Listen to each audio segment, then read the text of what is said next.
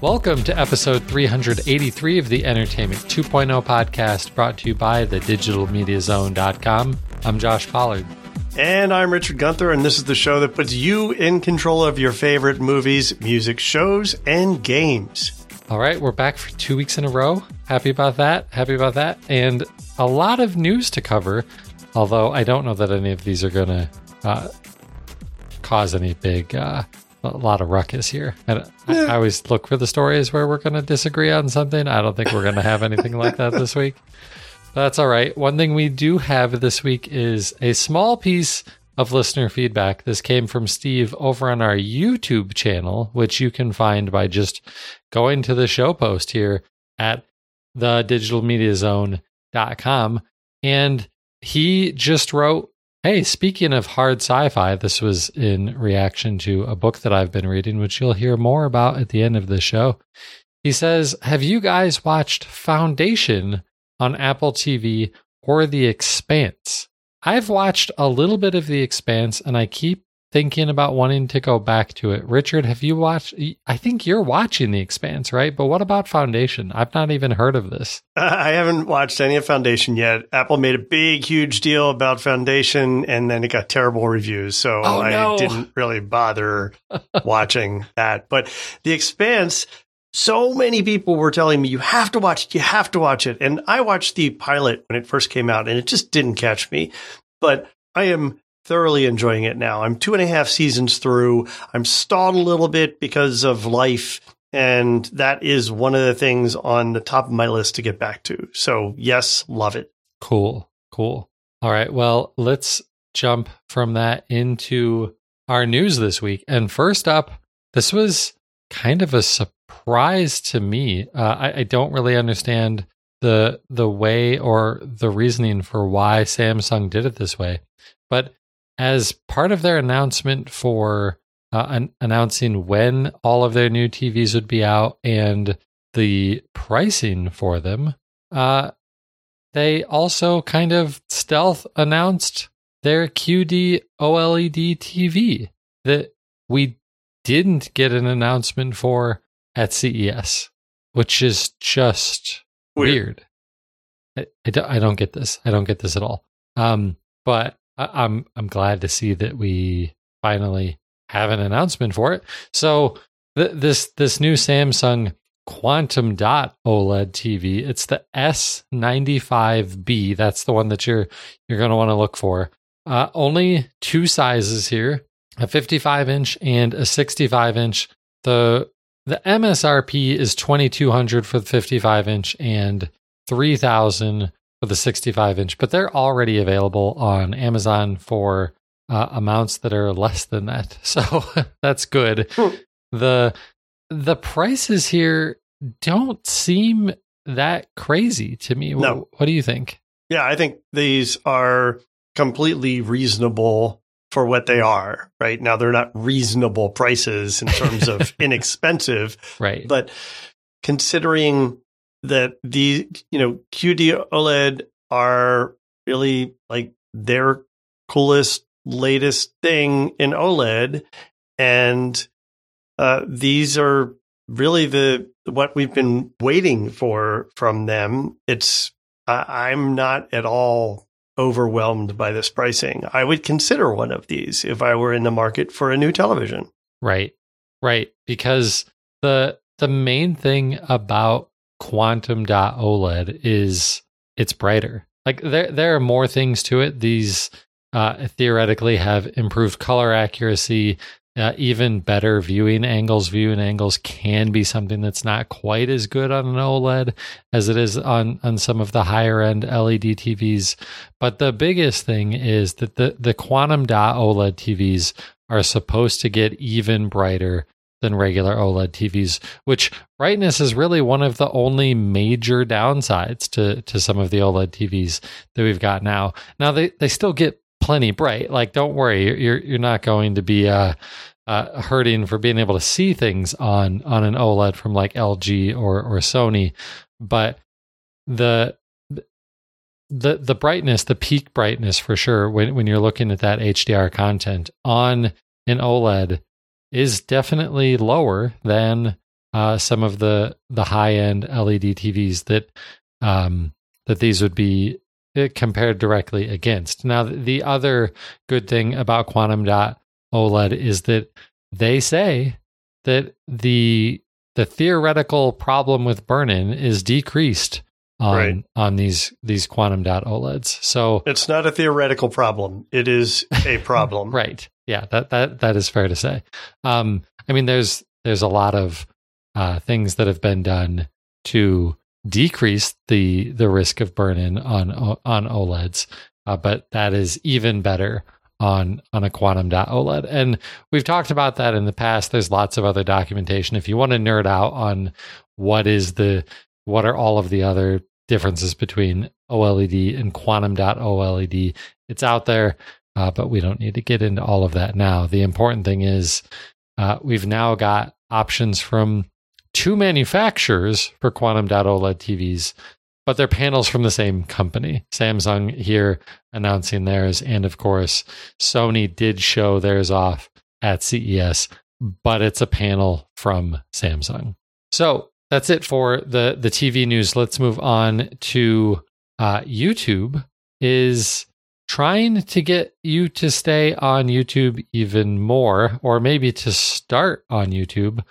For a while, YouTube has had hundreds, thousands, I'm not even sure what the number is, of free movies on the service. Like legit, you can feel okay watching these legally. Like YouTube put them there. It's not illegally uploaded streams of movies, but they're the same types of movies and probably the same exact movies that you would find available on a lot of the other free ad-supported streaming services out there, like you would get on Roku and TiVo and Plex and so many of these other free ad-supported video streaming services that are available. Well, now YouTube is adding a bunch of television series. So they've added over 4,000 TV episodes. And this is all free. It's still YouTube. We're not talking about the paid YouTube TV service here. This is just YouTube. But because it's free and on YouTube, that does mean it comes with ads. So 4,000 episodes here of shows that you might want to watch. There are things like Hell's Kitchen and things like that. It's not just weird random shows that you've never heard of before. Hell's Kitchen, Heartland, Unsolved Mysteries. I'm not sure if that's one that people still actually want to watch or if they're just watching it ironically now. Hate watching it. Right. Man, I haven't watched Unsolved Mysteries since the 90s. It would be interesting to go back and watch a little bit of that. And I also wonder if it's the new one, because didn't they reboot Unsolved Mysteries? I believe so. But is it with a different host? Don't know. Okay. You're not very helpful there. Okay. Sorry. Might have to go look. It's free. So, but here's my question to you. You mentioned all these other services that have similar stuff like this, and that there are free movies available today on YouTube TV already. Ever Not watch YouTube any of TV. those? YouTube. Sorry, Not, YouTube. Yeah. Ever watch any of those? Once. Okay. No. Well, I've watched a movie once on YouTube. I've watched a couple of things here and there on some of the other services just to give them a try. I've talked about watching them on Plex once before. Yeah, I don't watch a lot of these, and I am the one on this show that pokes fun at these services, which maybe isn't fair because, as we know, I don't watch that much stuff.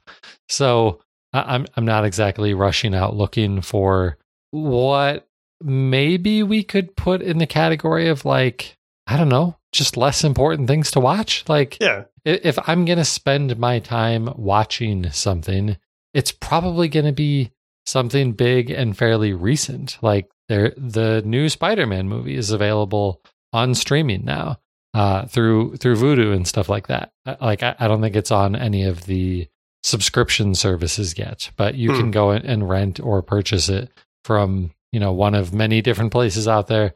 I want to make some time to watch that, but I'm probably not going to go and see that, Gone in 60 Seconds is on YouTube. I love that movie. It was a great movie. I'm probably not just going to go out and seek out one of these types of shows or movies to watch, though. Yeah, I just wonder who this appeals to. Like, I wonder if this is trying to get people interested in their offerings of movies and TV without paying, like for customers who might not be inclined to pay, say college students or something like that. And then maybe they become paid customers at some point in time through some paid plan or through YouTube TV or what have you. I don't know. I don't understand why. I really, it's all B, C, or old content. So I don't know. I don't get it. Well, I think you actually, while you were sort of guessing at ideas here, I think you probably hit the nail on the head there, especially when you started talking about like college students and stuff. I think this is targeting the people who are already on YouTube, which is probably a lot of college students and younger people. Yeah. If they can keep them there by watching some of this longer form stuff instead of just 5-minute ridiculous videos or whatever it is that they're watching on YouTube, if they can keep them there and continue to generate more and more revenue through ads, I think that's the goal. And this could work. And I'm not even sure that they would be using this as a method of pushing people to YouTube TV. Like, sure, YouTube TV makes them money, but do they make more money on YouTube TV customers than they do from the ads from a regular YouTube viewer? I'm not sure that they do. Yeah, no idea. No idea. So it's there.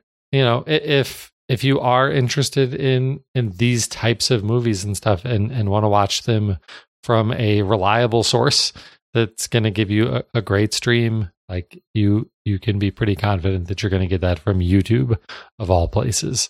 So go and check those out and let us know what you think of their offerings versus some of their competitors. Let's move on to Roku. They have released a new version of the OS, Roku OS 11, and there's multiple features here, but the one that I think is worth talking about the most, the one that really caught my eye, is that you're now going to be able to use your own photos as a screensaver on Roku. And I know screensavers and stuff sound like a nerdy topic, and who cares about screensavers? We haven't cared about screensavers since the 1990s, but it is something that is really nice to have, I think, on your television, especially when it can be your own photos. And the big question for me when I saw this headline was, how do I get my photos to it? Because when we're talking about, most recently we've talked about doing this on Android TV. I've already got my photos in Google's cloud. They're in Google Photos. So it's super easy, right? But in Roku, how does that work? And basically you just open up, I guess, the Roku app and you send your photos that you want from a mobile device to your Roku device, probably uploading them over Wi-Fi to your device. What do you think about that solution, Richard? Is that something you're going to sit down and do? Well, it's not something I'm going to do personally, but I think it does make sense if you're a Roku user. This is the same solution that Samsung uses on its Frame television. You would go into your SmartThings app, unfortunately, and find the TV interface in there and use that to upload photos. It's kind of janky, and it's certainly not ideal because you're doing it for every photo. You're having to select which photos you want there instead of just pointing it toward some organized library like you can on Apple and like you can on the Google devices. So I think they're doing what they can with what they have. And if you're a Roku user, I think you're going to like this. This is a much better solution than, watching the stupid neon buildings go by on the default screensaver and the default theme. I think this is a better way of doing that. And we were just talking about screen burn in. So if you're thinking, well, why do I need a screensaver? You need a screensaver. Screensavers are good for televisions. Yeah, especially if you've got kids who don't turn the TV off, like my kids. Right. And nowadays it's not like there's something on all the time. When something plays, it's very likely that when it's done, now you're just watching the interface of whatever your device is. If it's a Roku, you're watching the Roku interface, and that's just going to sit there and sit there and sit there. So use a screensaver, and why not make it your own photos? I like this. I think it's good. I think it's a good thing, but I think it's just a first step. And I'm not going to be one of those guys, because it drives me insane when I see other people do this. In the future, they might make improvements to this, and then everyone's going to go, yeah, this is what it should have launched with. Sorry, sometimes it's better to just release things early and get features in people's hands. And I think that's what they did here. Being agile, good idea. Exactly. I like it. Exactly.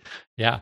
So I don't think it's perfect. Like I do like the idea of just having it pulling from some other location all the time, because your example of the frame, like I'm really glad that you brought that up from Samsung's Frame TVs, but I think it's a fairly different experience, because with the Frame, if you're using that for artwork display and stuff like that, you've probably got a much smaller collection of photos that you're showing. Maybe you're not using it as like the family photo frame, which is what I tend to do with these types of services. So being able to tie it directly into an automatically, dynamically updating Google Photos library is perfect for me. For this, like, I want to see new photos showing up here. And for me to be able to do that, I'd have to be regularly going in and not re-uploading, but uploading for the first time new photos regularly. So it's just more work. It's not a terrible solution. It's a good first step. But it is going to be a little bit more work than just tying in with Google Photos or iCloud or something like that. The other thing that's cool about this, though, is if you've got a Roku, you're likely to know somebody else with a Roku, and maybe you want to be able to share that same set of photos with somebody else. Maybe you're uploading photos of your kids to use as your screensaver. I think that's probably one of the most likely examples that's happening here. And grandma and grandpa would also like to have that as their screensaver. Well, you can share these photo streams with other Roku users. And I'm curious how all of that data gets transferred around, but I think that's a really cool solution. I can't really do that with the Android TV integration with Google Photos. So I do like that feature. Yeah, it's nice.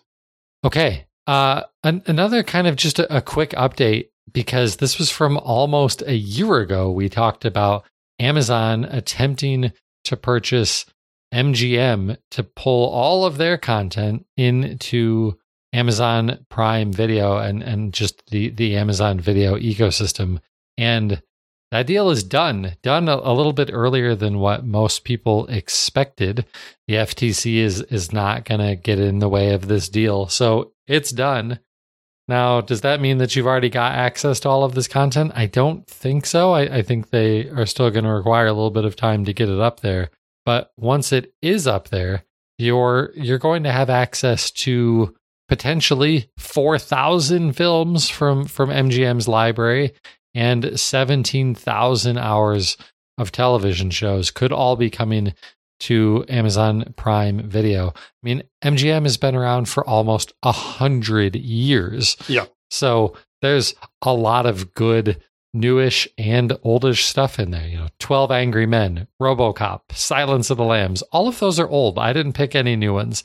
But we should probably also point out that means that Amazon has a little bit of stake in one of Richard's all-time favorite movie series, James Bond. Yep. And probably important to know, because I think you and I still care about this, James Bond movies, they're still going to theaters. Mm-hmm. Yeah. I think you're with me in that we still prefer to watch movies like this in a movie theater. Well, I mean, this franchise in particular is a big moneymaker. And it would be foolish not to send these films to theaters.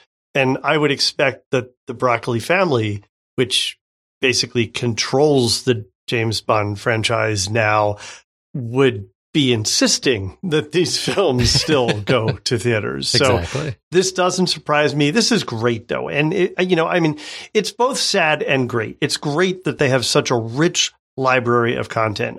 4,000 films. If you think about it, they have so many classic black and white films that are part of the vault from MGM. And I hope that they do bring them in and make those available as well.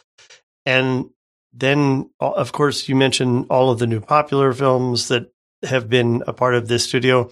This studio, it's just really disappointing to me that it's just been batted around and has not really had a good home for decades and hasn't been in good financial shape for decades. This one of the studios that people used to be contracted to act for. And, you were an MGM actor or actress and you would make 5 films as part of your contract. And, those days are long gone for the most part. Now Amazon contracts comedians to make bad films and puts them all there. So, hey, there's some synergy there, I guess. But anyway, it's sad this happened.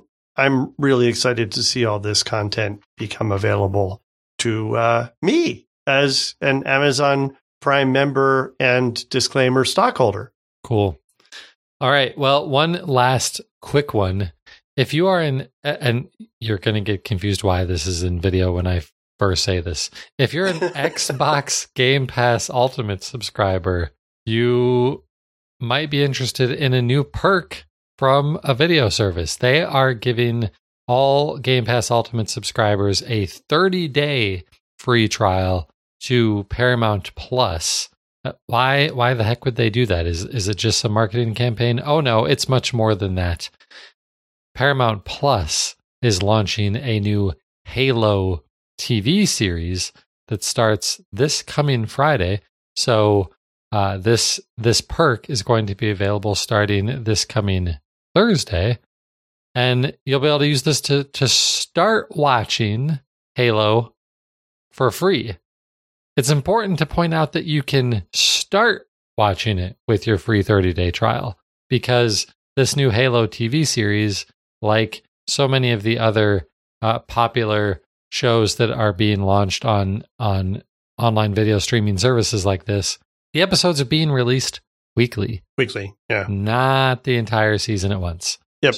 So you're going to need more than a month to watch all of this if you're going to watch it when the episodes come out.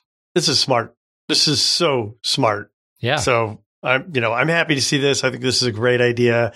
Certainly, I've had my love-hate relationship with the services that have ultimately become Paramount Plus, but this is brilliant marketing. It's great tie-in. Are you interested in watching this Halo show? I kind of am. Why? Yeah. Because you don't care about the video game. So why are you interested? So it's not that I don't care about the video game. I'm fascinated by this franchise because it's been such a moneymaker over the years. Blockbuster level income from these games. I seem to remember I even bought a couple of them, even though I haven't really played more than the first couple of scenes. But I am interested in it, and I wonder, really more than anything, are they going to be able to do right by the fans of the game? Most people who have watched movies based on games know that they're usually not very good. And Halo specifically creates an environment and has its own amazing cinematography as part, if you want to call it that, as part of its scenes and design, and a fantastic set of soundtracks. So they have a lot to start with. They have a lot to build from. And are they going to be able to do it in a way that is, rewarding to the people who care about it? Right. Some of the video game outlets out there have already gotten a sneak peek to the first couple of episodes. And the reviews that I've seen so far have been, we'll say positive, not like, oh my gosh, this is amazing, you absolutely have to watch this, but more like, yeah, this is pretty good. You should maybe go check this out. So if you're at all interested, might be worth checking out. If you're a Game Pass Ultimate subscriber already, then there's no reason not to. But of course, Game Pass Ultimate does cost $15 a month. It gets you access to the Game Pass library on Xbox consoles and on PCs, and it gets you the cloud game streaming and Xbox Live Gold access to be able to play everything online. So this is a nice perk that's being thrown in there. Once you're out of that trial, though, Paramount Plus is going to cost you $5 a month if you're willing to watch with ads, $10 a month if you don't want to watch ads. All right, and that Halo segment transitions us perfectly into our gaming segment. Although, there you go. We're going to go, we don't have any Xbox news. That's the weird thing. So we're actually going to start with Sony PlayStation news. The PlayStation 5 and the PlayStation 4 both received software updates this week, and most of it's not that interesting. There's some new voice control stuff going on. I'm always curious how many people actually use voice control on their gaming consoles. I don't know many people who actually do, but I think the bigger news here is that Sony is finally announcing, hey, we're actually going to bring you variable refresh rate support to the PlayStation 5 this year. They're not really getting very specific as to when it's coming, but they are finally saying it is coming. Your TV, of course, has to have HDMI 2.1 and support for variable refresh rate. The other thing that's kind of interesting about this, though, is that they are going to make it so that you can optionally enable VRR for games that don't even natively support it. They're just going to make that work somehow. And I haven't quite figured out in my own brain exactly how they might do that. But hopefully that's going to work well. But if it doesn't, you can turn it off. So that's a good thing. And if it does work well, then that's great, because variable refresh rate gets rid of screen tearing. It's easier on your eyes to have the screen updating as the game is sending new frames to the screen. It works out really well. It just makes everything smoother, clearer. It's just a far better experience. So this is something that the Xbox Series X and Series S launched with back in, November of 2020, which was almost a year and a half ago at this point. It's hard to believe we've been on the new generation that long, and will be coming soon, hopefully to all of you who have been able to get a PlayStation 5. I was going to say, and still can't buy one. Right. Still very, very difficult to buy one. And the last gaming news here, last week we talked about a gaming bundle that you could buy from Itch.io that helped to support Ukraine charities as they continue to deal with their war, defending themselves from Russia. And Humble Bundle is doing a similar thing. Humble Bundle has a collection of 124 mostly games. There is some stuff in here that isn't just video games, but this is mostly video games. And unlike the collection that we talked about last week, which was close to 1,000 titles, this one has a lot of really big name games. It's got Metro Exodus. It's got Back 4 Blood. Back 4 Blood just came out last year. There's a lot of really good games in here. One that I would actually recommend that you check out. It's not super new. I think it's been out for maybe 5 years or so, but it's a game called This War of Mine, and it's super depressing. But it is a game that it's basically a simulator for what it would be like if you lived in a war zone and what you would have to do to stay alive, to go out and collect food and resources and stuff like that in an area where you don't know who you can trust. It's hard, it's depressing, it's scary, but it's maybe something worth doing if you want to get a better idea of what this situation is like. But maybe that's not something that you can do right now. But this isn't a game that you're going to binge. Like it's not something that you can probably do. But it's maybe something worth checking out, and it's included in this bundle from Humble Bundle. It's called the Stand with Ukraine Charity Game Bundle. I think you can pay whatever you want. They're recommending that you pay $45 or more for it. It's absolutely worth it. The games in this bundle have an estimated value of over $2,000, and there's a bunch of really great games in there. They've already raised over $14 million, and 100% of the purchases go straight to these charities. Cool. Yeah, it's a really great thing to do.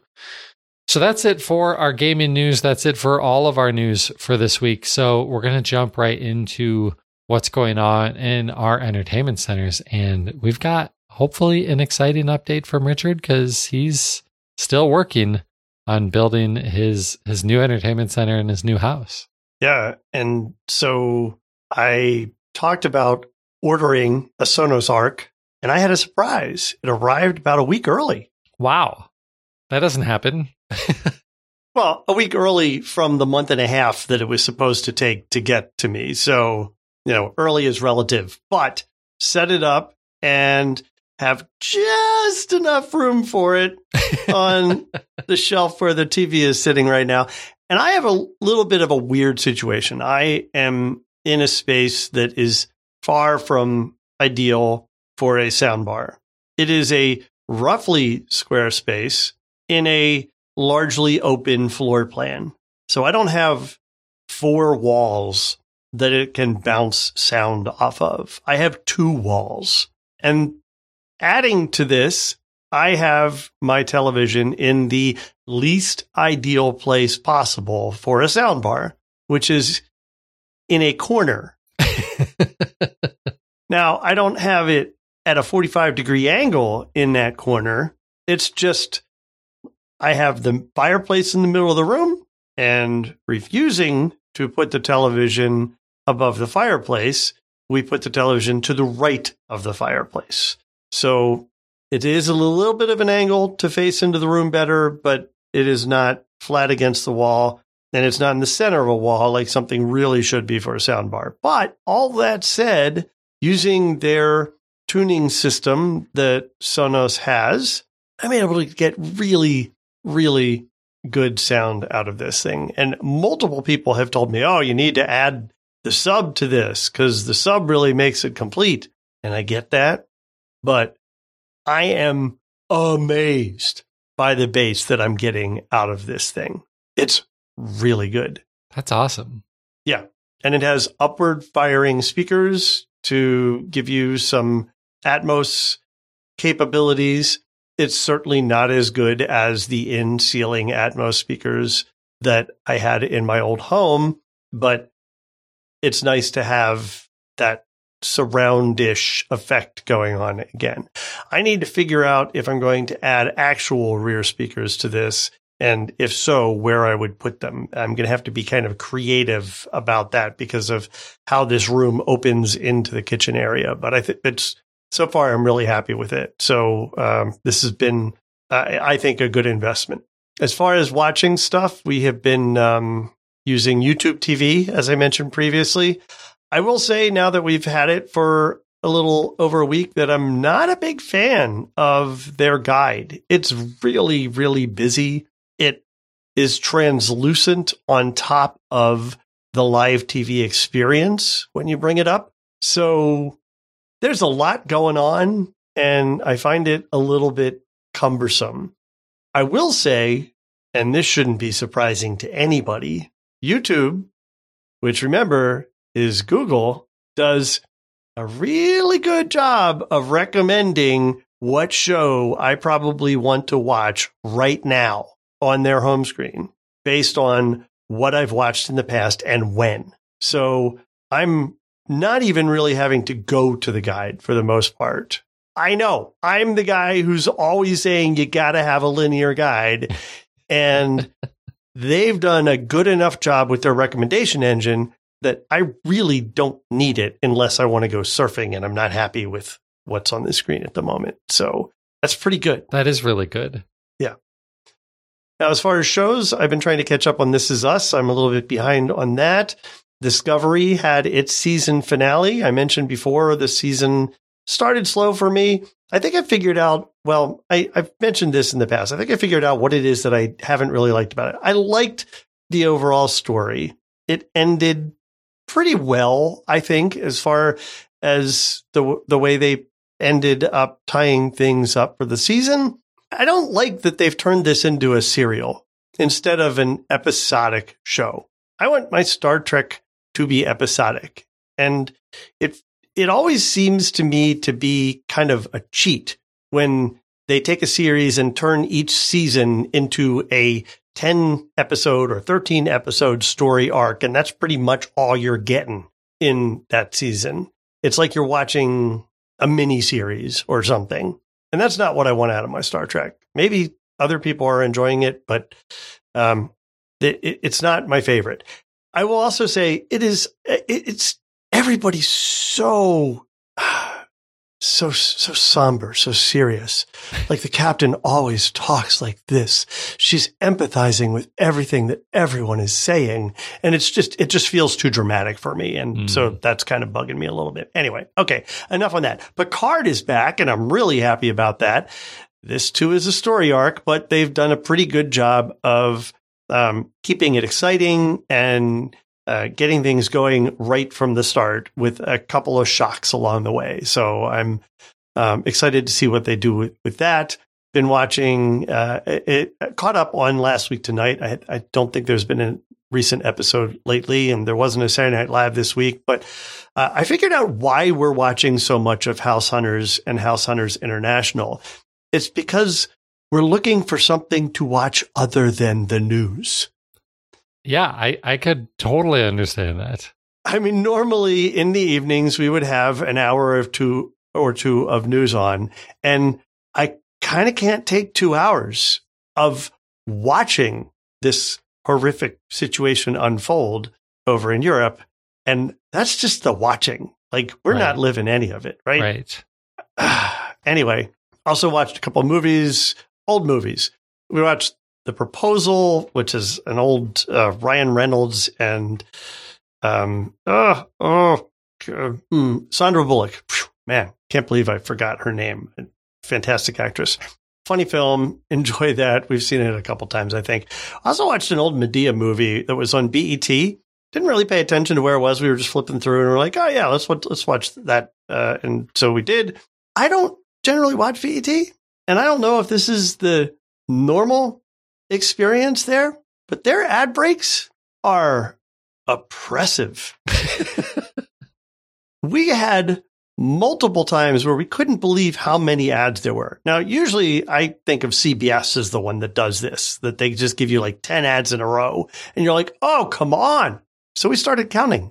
One of the ad breaks had 18 commercials. That's insane. 18. And one of them was a long drug ad. So this was over 9 minutes of ads? Right. Wow. It's just, I don't understand. How can people deal with that?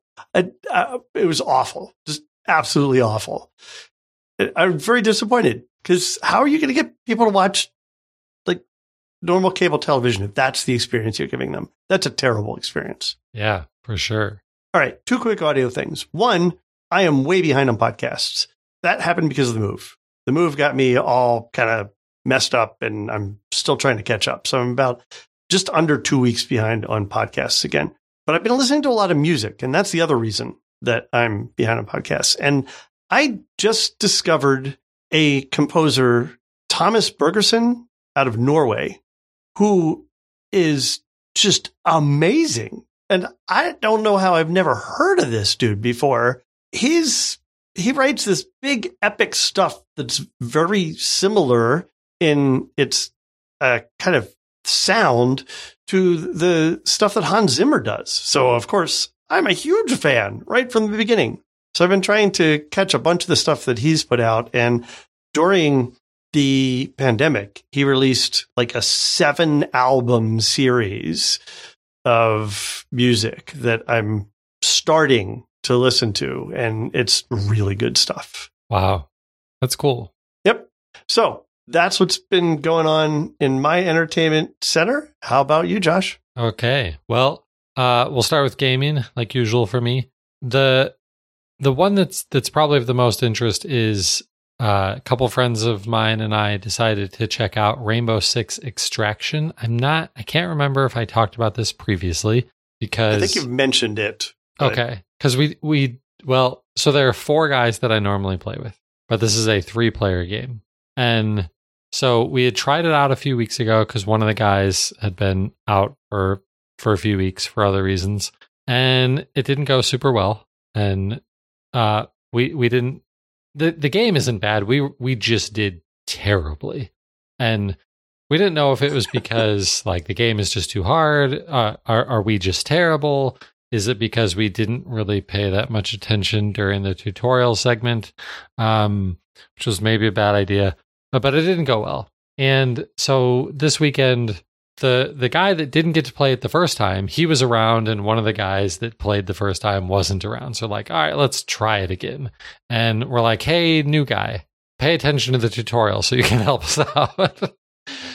It didn't help. We were still terrible. Like I don't know. We've tried playing. You can think of it as levels. With him, we probably played 4.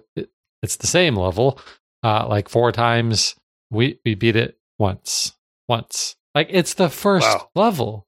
So I don't know if we're just that bad. We're probably just that bad. But it didn't go well. We might be done with this game. Plus, it's a 3-player game, and normally all 4 of us are around. So you might never hear me talk about Rainbow Six Extraction again. If you're into these 4-player, I guess 3-player in this case, games where it's you versus the environment, objective based, trying to like it feels a little bit like a stealth version of Back 4 Blood. If you don't remember Back 4 Blood, maybe you remember Left 4 Dead, that sort of thing. It's aliens, not zombies. But with Rainbow Six operators, like you might like this, and maybe you're just a lot better at these games than I am. In fact, you're almost definitely a lot better at these types of games than I am, because I'm just not. So that was Rainbow Six Extraction. Also, of course, played some amount of NHL over the weekend. We also played a little bit of Halo Infinite. Interesting thing with me and Halo Infinite, and this isn't just me. This is the same group of guys that I was playing Rainbow Six Extraction with. What we discovered was the first night we played this, it went really well. We won almost every match. It was a ton of fun. We were winning like crazy. It was great. The next time we played it, we did pretty well. We didn't win every match, but it still did pretty well. Like maybe the third time we played, it kind of went down again. We didn't win nearly as many matches, but we're doing okay. Man, we played this last weekend, and I in particular did exceptionally bad. Maybe this was just a bad weekend for me for games. But everybody in my squad was like, yeah, we're just not doing well. Like every time we play Halo, it seems like we're doing worse. And I don't understand what's going on there. And I'm curious if anybody else is having a similar phenomenon with Halo Infinite. Like it could be matchmaking systems, I suppose. Like maybe they're just intentionally putting us against better people now that we've played a little more. But they should stop, because I like winning. So give me some bad people to play against, please. And then lastly, on the gaming front, my friend Joe sent me a link to a mobile game called Retro Bowl, because he knows how much I loved the classic NES game Tecmo Super Bowl. It was a great game. This looks a whole lot like it, but it's on mobile. It's more than just the football game itself. Like you're not just playing football, you're also managing the team, managing the roster, all of that sort of stuff. None of it is super complicated.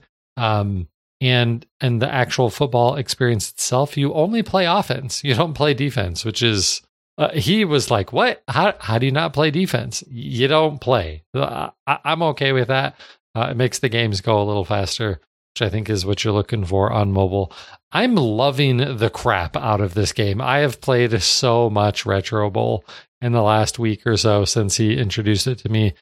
If I don't have anything to do and my phone is handy, I'm probably playing Retro Bowl instead of like reading the news and stuff like that because I'm having a lot of fun with it.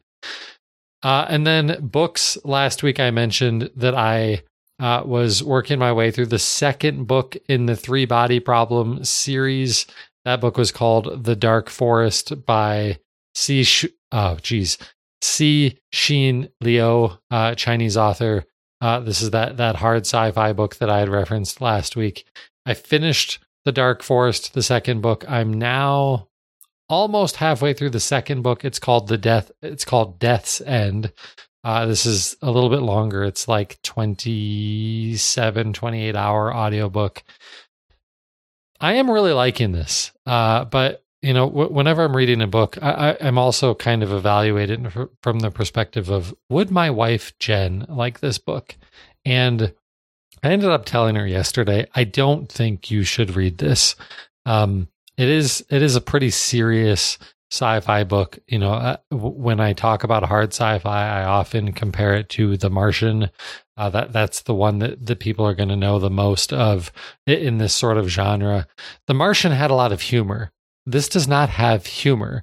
In fact, there's a whole lot of depressing crap that goes on here. So that doesn't make it a bad book, but if you're not into books that get depressing and dark and are really, really heady and really cause you to think about really big things, then this book probably isn't for you. If you do like that stuff, then this book probably is for you, though. I am enjoying it a lot. So that's The Three Body Problem is the name of the series. That's also the name of the first book within the series. And it's pretty much it. The only thing that I've watched is bits and pieces of a couple of Penguins hockey games. So no other TV or movies for me, although I do hope to watch that Spider-Man movie fairly soon because everyone says it was amazing. So I do have to watch it. You haven't seen it yet either, right? I have not, no. And it hasn't been spoiled for you? No. Okay, good. Maybe we should plan to watch it like in the same weekend so that we can talk about it together. That would be cool. So yeah, let's coordinate on that. All right, so that's it for me, and that's it for the show. So if you'd like to get a hold of us, you can find us in a lot of places. We're on Twitter at Richard Gunther, at Josh Pollard, at DigiMediaZone.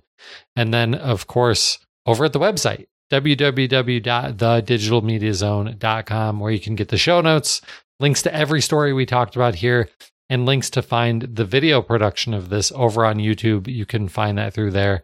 Head on over to YouTube, click that subscribe button so that you can get notified of that. But while you're over at the website, Richard, anything else there that people might be able to check out? Well, next week, you should be able to enjoy the first fresh episode of Home On for over a year. We are back, and as our first guest to relaunch the show, we have the brand manager from Kwikset, who's going to be talking with us about their new smart lock products. Awesome. Cool. Well, we also normally broadcast the show live through Twitch over at that website. We didn't this week, scheduling conflicts like usual, but normally Tuesday nights, 8:30 p.m. Eastern, like Richard said last week. I should probably stop saying normally because that isn't when the show will happen next week either, because I have a conflict next Tuesday. But follow us on Twitter, and then just follow us on Twitch, and it'll notify you as soon as we go live. But we also tweet when we're planning to be going live. So that's going to do it for episode 583. He's Richard Gunther, and I'm Josh Pollard. Thanks for listening to Entertainment 2.0. Adios. Goodbye.